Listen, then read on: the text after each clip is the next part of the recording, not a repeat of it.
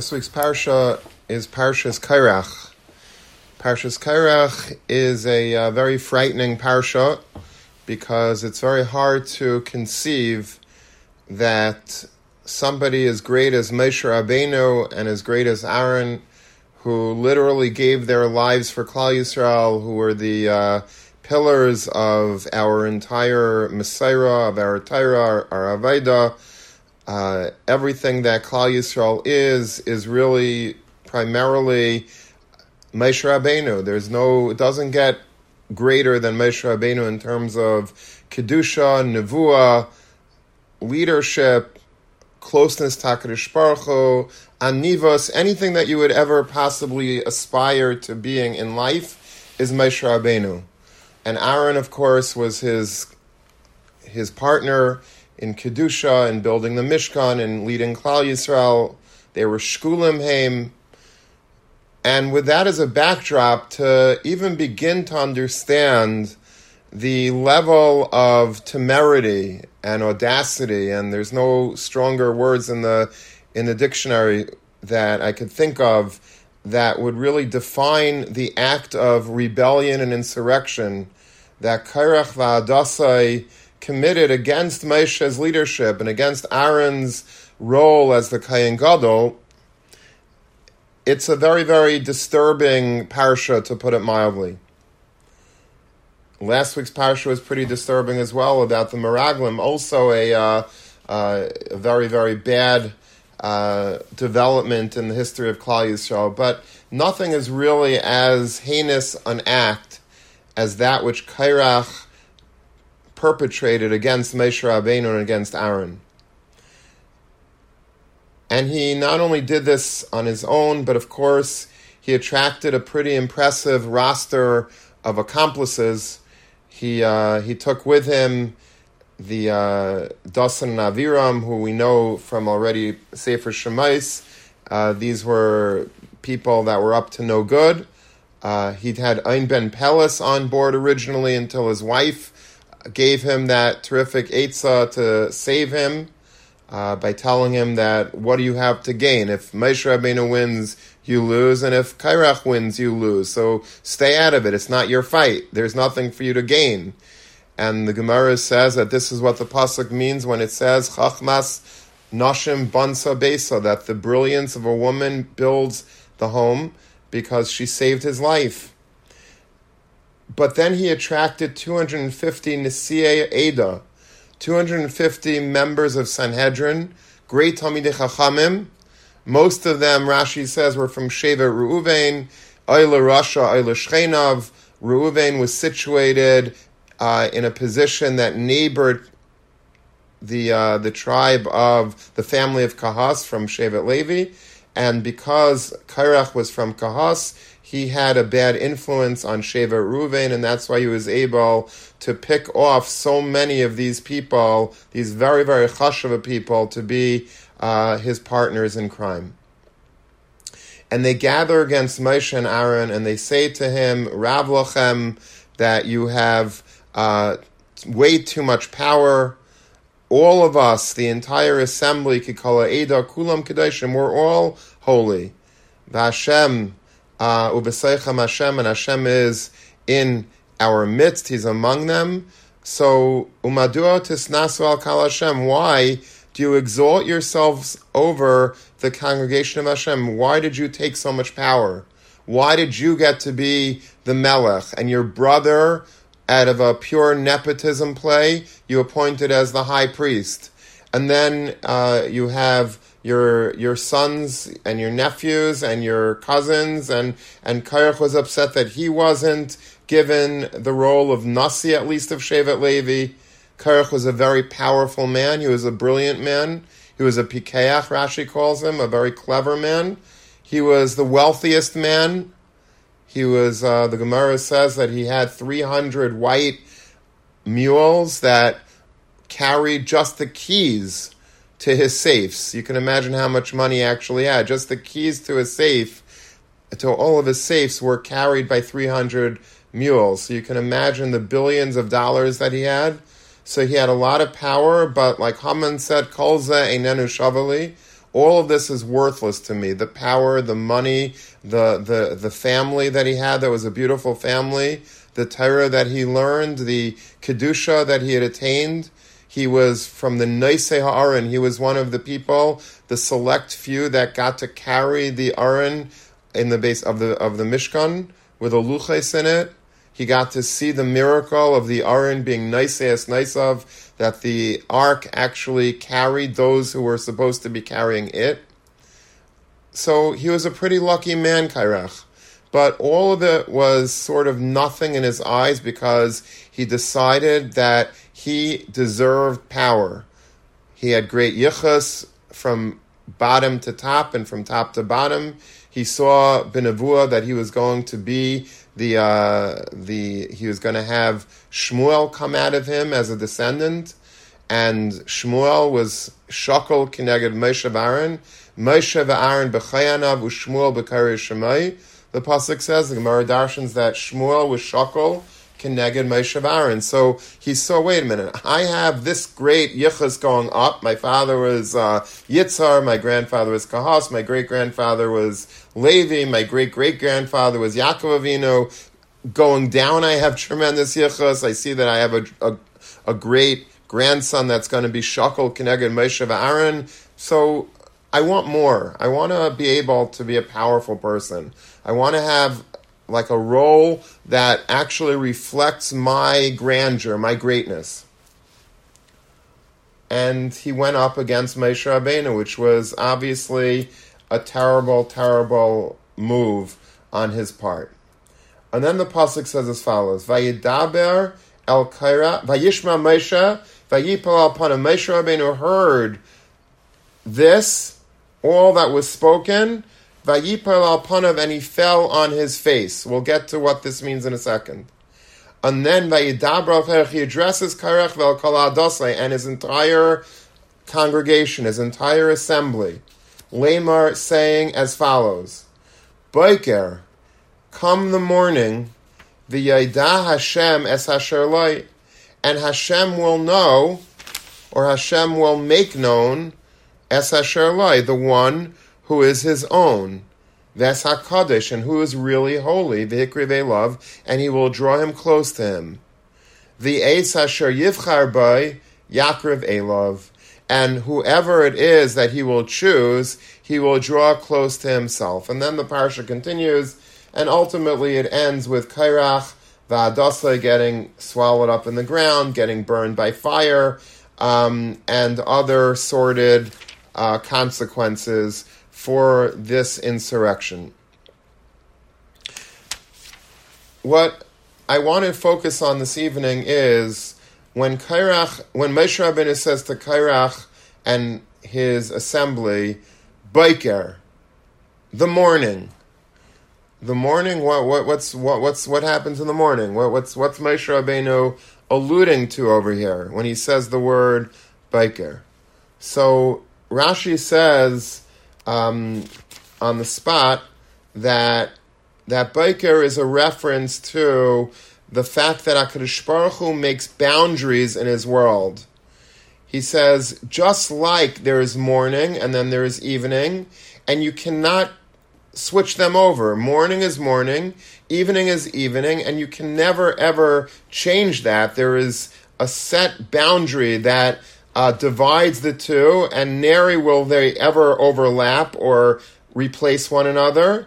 As the pasuk says, Vayi'erev Vayivaker, it was evening and it was morning, and that's the way it is forever. There's night, and then there's the next day that the sun rises. Vayavdel, and Hashem separated them. So too, Vayavdel Aaron Lakdishai. HaKadosh Baruch Hu separated, that same lashon of Havdalah. HaKadosh Baruch Hu divided and separated Aaron, proclaiming him to be holy.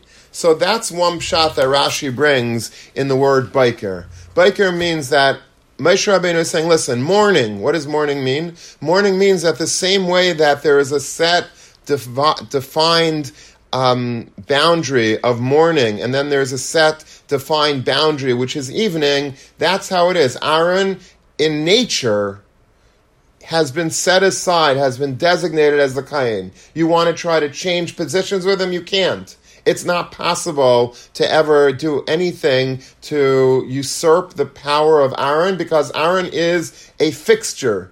He is a Vayavdel Aaron. Aaron was set aside, was designated, the same way that the morning and the night were designated each in their respective roles. Aaron was designated as the Kayin, and you could do whatever you want. You can make all the rebellions you want. You cannot take away the Kedusha and the role and the kavod that is belonging to Aaron and his children, period. That's one pshat that Rashi offers us. I wanted to suggest a new pshat, if I may, to explain perhaps what Moshe Rabbeinu meant by saying the word Biker. The pasuk prior to this pasuk, as I said before, said, Vayishma Moshe vayipol al panav.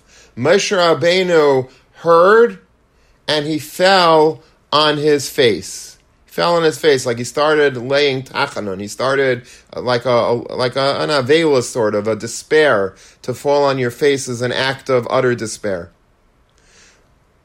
What did he hear that caused him to fall on his face? What was the Vayishma Moshe? So if you look in the Gemara in Sanhedrin on Daf Kuf Yudam and Aleph, which, by the way, if you're interested in really seeing the true back story of Kairach and Moshe Rabbeinu in this whole parsha, it's very worthwhile taking out a Sanhedrin and looking at Kuf Tes Amud Beis 109b and Kuf Yud Amud Aleph 110a, and you just read it. It reads like a storybook. And it tells you all of the stories that you probably know, but you didn't know where it was from. It's all from that Gemara. Whether it's about Eishes Kairach and about how his wife gave him these horrible, horrible ideas in his mind to turn him against Moshe Rabbeinu. And then on the other side, the beautiful story of Ein ben Pelas and how his wife saved him, and exactly how she did it and the clever way that she went about this rescue of her husband. And so many other details about Kairach and about what caused him to become Kairach, and what all the names that Kairach had, what they alluded to, and how wealthy he was. All this can be found in this Gemara in Sanhedrin. But listen to this particular Gemara. It's on Kuf Yudam and Aleph in Sanhedrin. Mashmu Hashama, the Gemara asks, what exactly did Moshe Rabbeinu hear that made him fall on his face? So the Gemara says something incredible. Shechashtuhu me'eshes ish. All of the people in the rebellion, these 250 members of Sanhedrin, and Kairach, and Dasan, and Aviram, all of them together, they were Chesed Moshe Rabbeinu. They suspected publicly that Moshe Rabbeinu was committing adultery with their wives. Shenemar, as the pasuk says in Tehillim, Vayikanu l'Moshe b'machane, that they warned, like a lashon like we had by Saita in Parashas Nasai. There is something called kinoi and stira. Kinoi means, I don't want you being miyached with that man. I suspect that my wife has a certain interest in that man. I don't want you to be miyached with her. I do not want you to go into seclusion with her. That's the first step of a saita. If she actually goes into seclusion with this man, and witnesses see that they were in a private area for a certain amount of time, that the act could be committed between them, so then that's what starts the entire process of saita as we know it.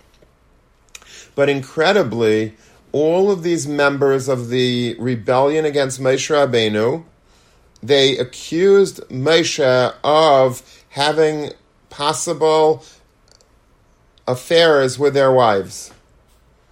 And this is something that, if you hear, you don't even understand that. I mean, if we understand who Moshe Rabbeinu is and the incredible Kedusha that Moshe Rabbeinu had, and Moshe Rabbeinu had to wear a mask most of his life because the rays of Kedusha, of holiness and sanctity were too strong for anyone to be able to watch him for an extended period of time, because the shine on his face was too bright. He was a person that himself separated from his wife because he was at any moment able to have a nevuah with Hashem, have a communication with Hashem. So he felt that it was inappropriate even to have a marital relation with his wife, and he should have a relationship with 253 people's wives. He had nothing better to do. He had the time for this. It's you can't even say this. It's something that's so ludicrous that it's hard to even understand how they could utter the words that Moshe Rabbeinu had to hear and not get burned up just by the mere utterance of this accusation. But this is what the Gemara says in Sanhedrin, that Moshe Rabbeinu heard that he was being accused of being with married women, and that's why he fell on his face. What do we see from this? That Moshe Rabbeinu suffered tremendous bizyainis. He had tremendous disgrace, embarrassment, humiliation from Kairach V'Hadassai. Why did they do this? Obviously, there was zero truth to any of these accusations against him. They were trumped up charges. What did they want? They probably wanted Moshe Rabbeinu either to really get his goat, make him get so angry that he sort of loses his composure and stoops to a level that he afterwards would regret, which is one tactic that people use sometimes when they are trying to really, get in the gutter with somebody else. Or maybe they wanted him to be so embarrassed and so humiliated by the mere charges against him that he would maybe just retire, resign, abdicate his throne, and then maybe Kairach would be able to take over somehow. But whatever the intentions of Kairach was, clearly Moshe Rabbeinu suffered terrible, terrible bizaynus. If you can imagine, if one woman alone would come and accuse a very big rabbi of doing such a thing, it would be, it would be in every paper. It would be terrible bizaynus, terrible suffering. This was hundreds of people all coming together. Their husbands were very chashuv, and they were accusing Moshe Rabbeinu somehow, some way of doing this act. And Moshe Rabbeinu should have really been very, very angry and extremely upset. Yes. Is it perhaps possible that maybe, like that one Mishnah in Makos, where it's just like a kanunya, that when you have all this mishigas going on, it's just a little that this is just some steam, and maybe it's not embarrassing at that point in time? Okay, possibly, but it still is certainly not a feather in Moshe Rabbeinu's cap to have even anything of the sort being accused him of. Moshe Rabbeinu answers all of this, the response to Moshe Rabbeinu of this pasuk of Ayishma Moshe V'Yipal Panav. After hearing this, what does he say? You know what he says? He says one word: Biker, morning. What does that word mean? What does the word morning have to do with anything? So we have to look in a Gemara in Shabbos on Daf Pei Chesem Beis, and the Gemara says there as follows: Hane'elavim ve'einon olvin. If somebody gets embarrassed, gets humiliated, ve'einon olvin, and does not dish it out, he takes it, but he does not retaliate. Somebody, let's say, comes over to somebody else and starts screaming at him in public and humiliating him and saying all of the worst things to him, and that person has the opportunity to lash back at him and say, "Oh, really? You're calling me this? You don't know what you did, and if you think I'm bad, what about you?" But instead of doing that, you just take it. You just sort of brace yourself for the assault against you, and you do not retaliate. You do not return fire. Shaimin cherpasan. Those select people that hear their humiliation, ve'einon meshiven, but they do not respond. Again, they are humiliated, they are embarrassed, they are completely roasted, but instead of giving it back, they respond with utter silence. They just take it. Oisin me'ava, and they continue to do their mission with love, usmechem b'isurim, and they are happy with the humiliation. Meaning, instead of saying, this is awful, and how am I going to live through this, and it's bizyainis, and it's terrible, instead they say, you know what, Baruch Hashem, I'm happy. It's tremendous. These Yisurim are wonderful. I'm able to be embarrassed. And when you get embarrassment in this world, we know that it cleans a lot of your slate in the next world. A lot of the things that we were supposed to suffer in the next world with a little embarrassment in this world, a lot of it gets cleansed. So if you have that hashkafa, if you have that outlook, that, as bad and as humiliating, as embarrassing as it was, but I'm happy, I'll take these surim, I'll cherish those words that I just heard said about me, and they'll be my trophy, they'll be my treasure. I'll lay in on such people that are able to do this, to be on such a high level, that they're able to take it, but not give it back, and they're happy, they do it with love, and they're with joy, and they're okay with the fact that they were tortured so badly. Alein akasav aimer, on them, the pasuk says in Shoftim, ve'ayavav kitzeis hashemesh bigvurasai. Those that love him are like the sun going out in its strength. What does that mean? Well, the sun knew a thing or two about bizyainis, because the sun was really supposed to be in control of all of the ma'iris, all of the illuminations, all of the illuminating bodies in the hemisphere and the galaxies. But along came the Levana, as we know, the moon came and says, "Who is the sun to be so powerful?" And I don't want to share the power with him. I think that I should be king. And he was suffering a lot. The sun was suffering a lot. Instead of giving Hashem 100 reasons why he should be in control, he didn't say anything. The sun was Ne'ela Ve'ena Oilev. He took it and he did not give it back. He heard his charpa, he heard all the tightness that the moon said about him, but Eina Meshivan, he didn't respond. And instead, every morning, the sun goes out, Kitzeis Hashemesh B'Gvurasai, in full strength.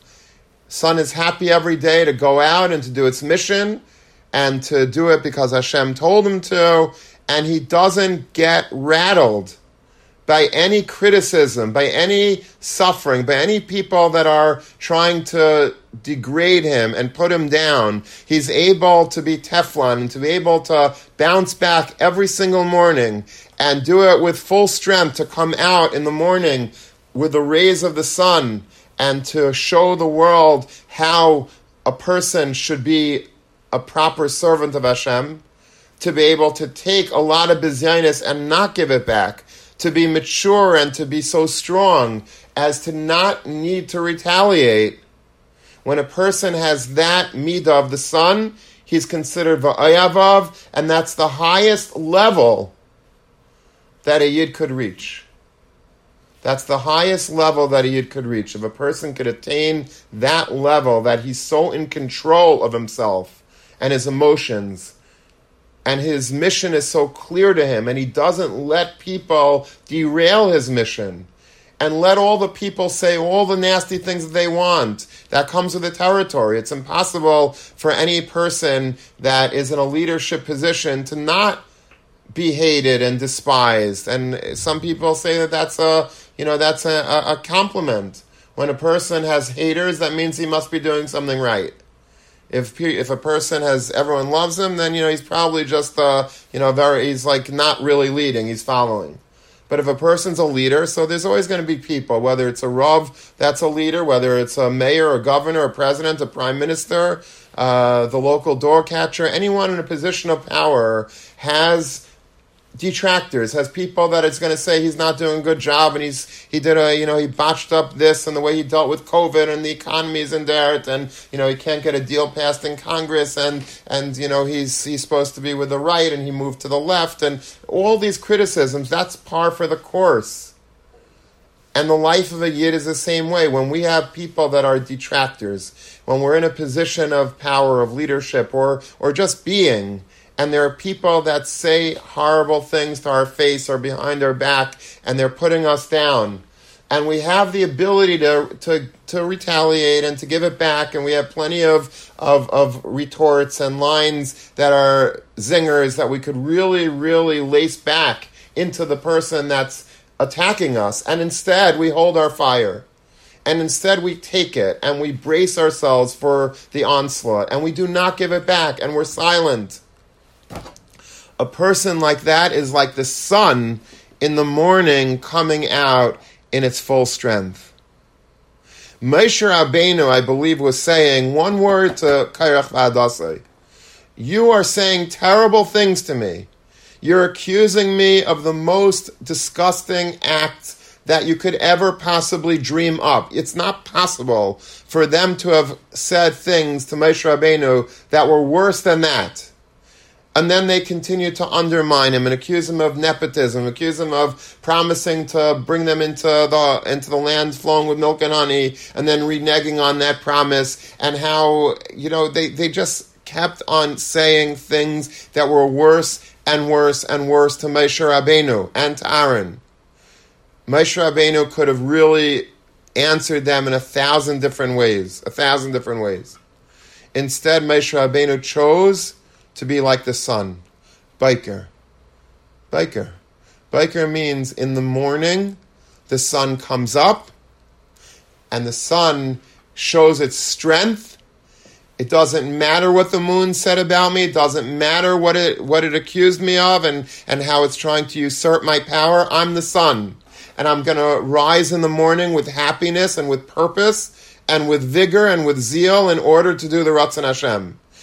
Moshe Rabbeinu says to them, in the morning you'll see the difference between you and me.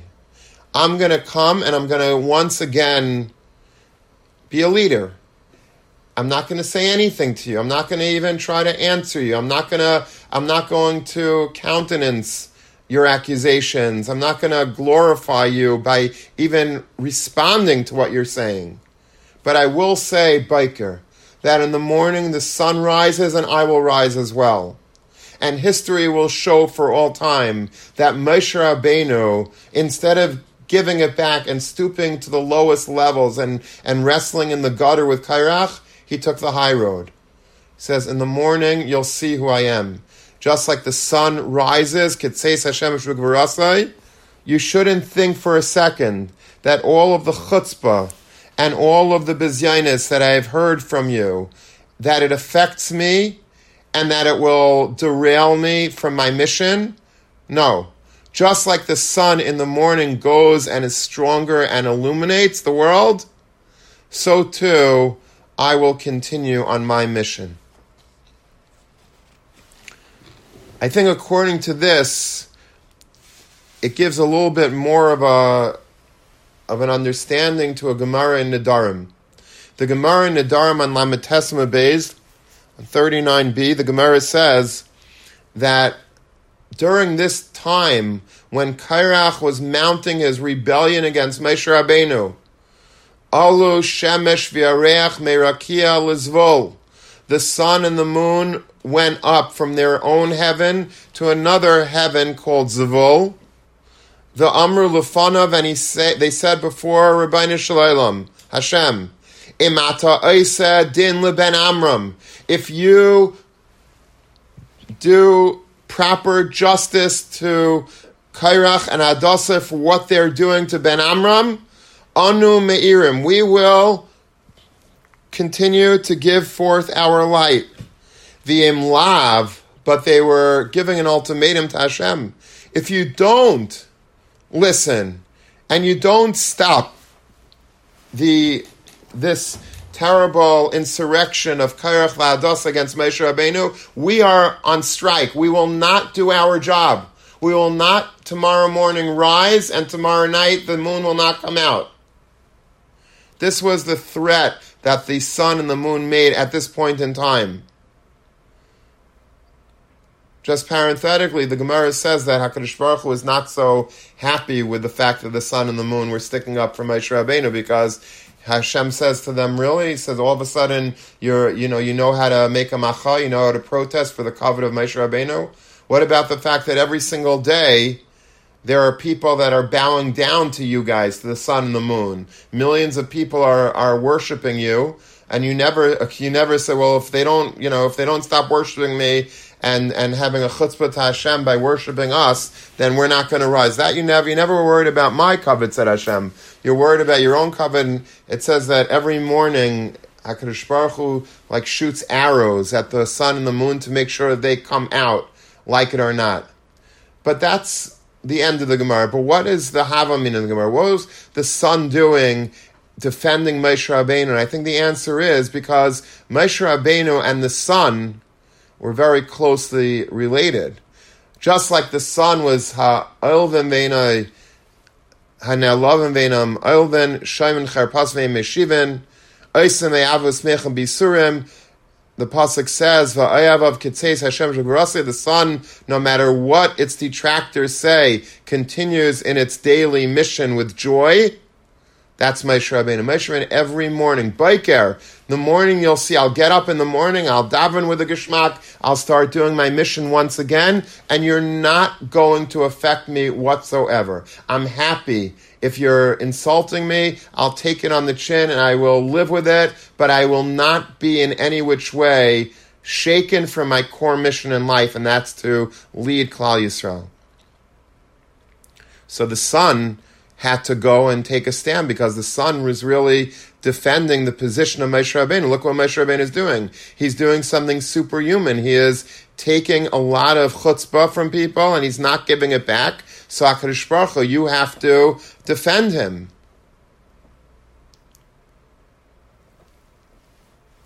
It might be also that this is why when Moshe Rabbeinu heard this terrible accusation about the Eshes Ish at him, it says, Vayipal al panav. He fell on his face. What is the face of Moshe Rabbeinu? The Gemara says in Bava Basra Ayin Hey and Aleph, Pnei Moshe kipnei Chama. The face of Moshe Rabbeinu was like the face of the sun. Moshe Rabbeinu was very similar to the sun. When he heard this accusation against him and he was, instead of giving it back, he fell on his face, meaning he was exactly like the sun. The sun falls on its face, as it were. The sun does not take the opportunity to take revenge and to give it back. So too it is with Moshe Rabbeinu. Moshe Rabbeinu had the opportunity to retaliate, but chose to take the high road, chose to be exactly like the sun, and that's what he meant when he said the word Baiker. I want to tell you a Maisa with Reb Chaim Kanievsky. It's one of my favorite Maisas, so if you heard it already, please forgive me. There was a couple that were married for many, many years, and they did not have children. And they went to Reb Chaim Kanievsky. I think they were married 15 years. They didn't have children. And they said, Reb Chaim, we need a baby. Please give us a bracha. And Reb Chaim, I guess saw Baruch HaKodesh that it wasn't happening, that this couple were not destined to have a child in a normal way. He said, I'm sorry, I would just be wasting your time. If I would give you the bracha and I would let you leave here with false hope that something might come of the bracha, it would not be appropriate for me to do that. And I have to be honest with you, I don't see you having a child together. So they started crying and they pleaded with him, give us an eitzah. We need an eitzah. We cannot remain childless forever. So Reb Chaim said to them, listen, I don't have the power to give you the bracha, which is an incredible thing, by the way, because Reb Elyashiv, Reb Chaim Kanievsky's father-in-law, said about his son-in-law that he holds the keys to brachas in our generation. Meaning, if you want to go to the source of blessings in this generation, it would be Reb Chaim, my son-in-law. So, if Reb Chaim is saying that he can't give a bracha, that's a pretty big statement for him to make. So Reb Chaim continued and says, listen, I can't give you a bracha, but the Gemara in Shabbos, which I just quoted, speaks so highly of somebody that's ne'elavim ve'ein olvim, a person that gets insulted but does not give back the insult. That's a very high level to reach. It's a person that's almost superhuman because it's so human to want to retaliate, to want to give it back. And if a person is able to just brace themselves for the onslaught and not retaliate and not give it back, that's a person that if you could get a bracha from, it's kedai. Maybe that would work, but I can't give you any brachas. Okay, so they were, now they were on the search for somebody that would be able to give them a bracha when they're in the state of now lavim ve'ein olvim. Okay, so now we have to switch scenes to a different couple who lived in Bnei Brak, not far from where the first young couple lived. And this was a young married couple, and they were looking to buy an apartment in Bnei Brak. And they were going from one, broker's open house to another broker's open house. Finally, they came to a certain apartment, and they fell in love with it. They said, this is our apartment. It has everything that we want, everything that we're looking for. It has the right amount of bedrooms, the right amount of bathrooms, and southern exposure, and whatever. Everything that they were looking for was there. And as they were looking and schmoozing with the owner, with the broker, a woman walks into the apartment, into this open house, and she starts screaming at these people, don't buy this apartment. This apartment there's full of dibbuks in this apartment. The owner's a terrible person. You're not going to have any success in this apartment. You're going to have nothing but heartache if you end up buying this apartment. Like a meshugana lady that was saying all types of crazy stuff. And the other people in the room were just saying, ignore her, she's not well or whatever. But she was saying to these people, you cannot buy this apartment. It's haunted, and there's dibbuks, there's mazikim in here. I absolutely insist that you don't buy this apartment. And that was basically the end. But they ended up buying the apartment. In spite of this whole thing, the price was right, and they liked the apartment, they liked the neighborhood, so they ended up going to contract, and they ended up closing on this apartment. And so they moved in, and now they were invited. Now they wanted to try to, get a chevra in the community. They wanted to try to make some friends for him, for her, and they were invited to the first simcha in this community. So a neighbor invited them, let's say, to a chasna, and they were sitting, separate seating, and this woman, that just bought this apartment, was sitting by the table, schmoozing with other women from the building, from the neighborhood, and trying to make a good impression. And all of a sudden, this meshugana lady, that was the one that was screaming at her not to buy the apartment, and she knew that she had bought the apartment.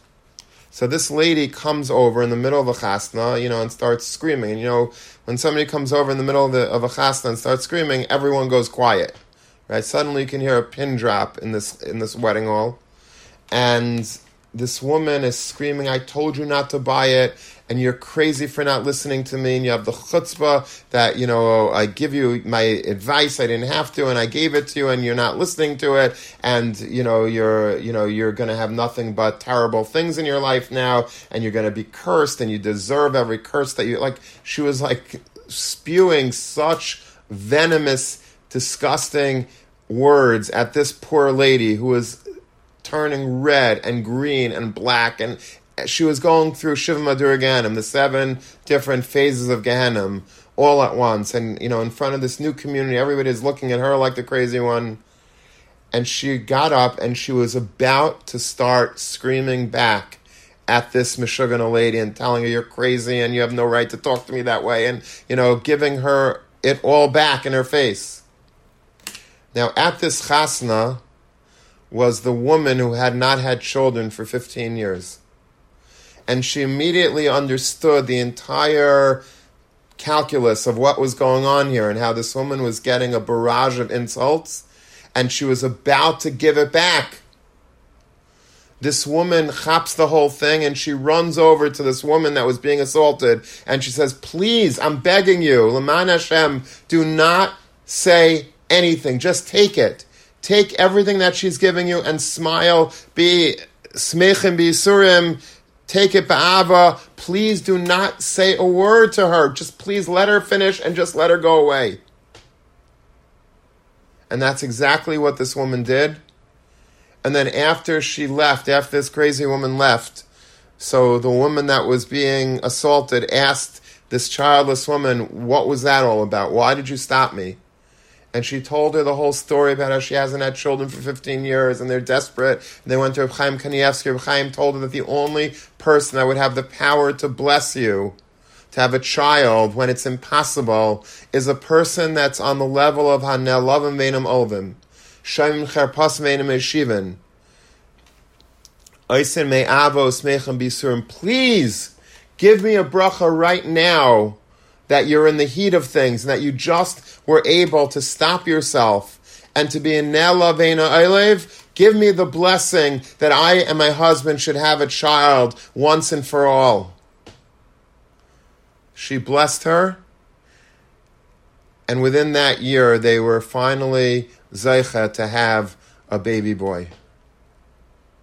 This is the power of being able to be like the sun that goes out every single morning. Kitseis Hashemesh v'burasei. This is the power of somebody that's able to be like the sun, Moshe Rabbeinu, who no one in history has done nearly as much and suffered as greatly as he. He took us out of Mitzrayim, he split the sea, he got the Torah for us, he led us through the Midbar for 40 years. All the Torah that we have is his. And he made himself into a midbar, into a shmata, to give over Torah at any cost. And the best that Klal Yisrael were able to repay him, and the spitz of Klal Yisrael, not the lowest level of Klal Yisrael, the greatest of Klal Yisrael. This was a serious rebellion. This is a rebellion that included Kairach, Dasan, Aviram, 250 heads of Sanhedrin. It does not get a better VIP list than that. They were the ones that undermined Moshe Rabbeinu. They were the ones that accused him of being Mizana Be'eshasish. They were the ones that accused him of nepotism, of taking way too much power in a desperate power grab. And instead of saying a word, Moshe Rabbeinu chose to be like the sun, to take it and not give it back. And throughout our life, we sometimes will be faced with such opportunities. Hopefully not too many of them. We don't daven that we should be put into a nisayon that people scream at us and tell us things that we don't like to hear and insult us and humiliate us publicly, privately, in papers, in behind our back, to our face. We should never have that. But sometimes we know that we might have experienced that, and there's a very good chance that we'll experience it again, because if we're doing anything of significance, communally, organizationally, religiously, professionally, if we're in any position of power, there will always be haters. There will always be people that attack. And we have a choice to make. When we're being attacked, do we give it back, or do we try to brace ourselves and accept it and absorb it so that we're able to be like the sun in the morning? We could do the human thing and give it back, and all that will happen is we will get embroiled in this machlekes that will never ever end. But if we're able to take it and accept it and take the surin me'ava and besimcha and realize that maybe HaKadosh Baruch Hu wanted me to suffer like this so that I won't have to suffer maybe a physical damage or emotional damage in a different sort, and maybe because I got this embarrassment, it avoided a car accident, or worse, it avoided terrible Yisurim in Gehenna, which we know that the price that you pay in Gehenna is a lot costlier than it is here. Here, with a little bit of pain, you're able to eradicate tons more of suffering in the next world. The next world suffering is a much deeper, more profound suffering. And so in this world, we're able to somehow, by being insulted, and by the way, I always have to give a caveat whenever I'm speaking about this. This does not mean that a person should accept abuse. Okay, a person should not be abused. If a person's, let's say, working for a boss or or has somebody in their life that's constantly abusing them, that's wrong. And that's not really what we're talking about here. We're talking about somebody that, decides to start up with us and cause embarrassment, but it's not an abusive marriage or an abusive relationship or an abusive boss. That's a different discussion.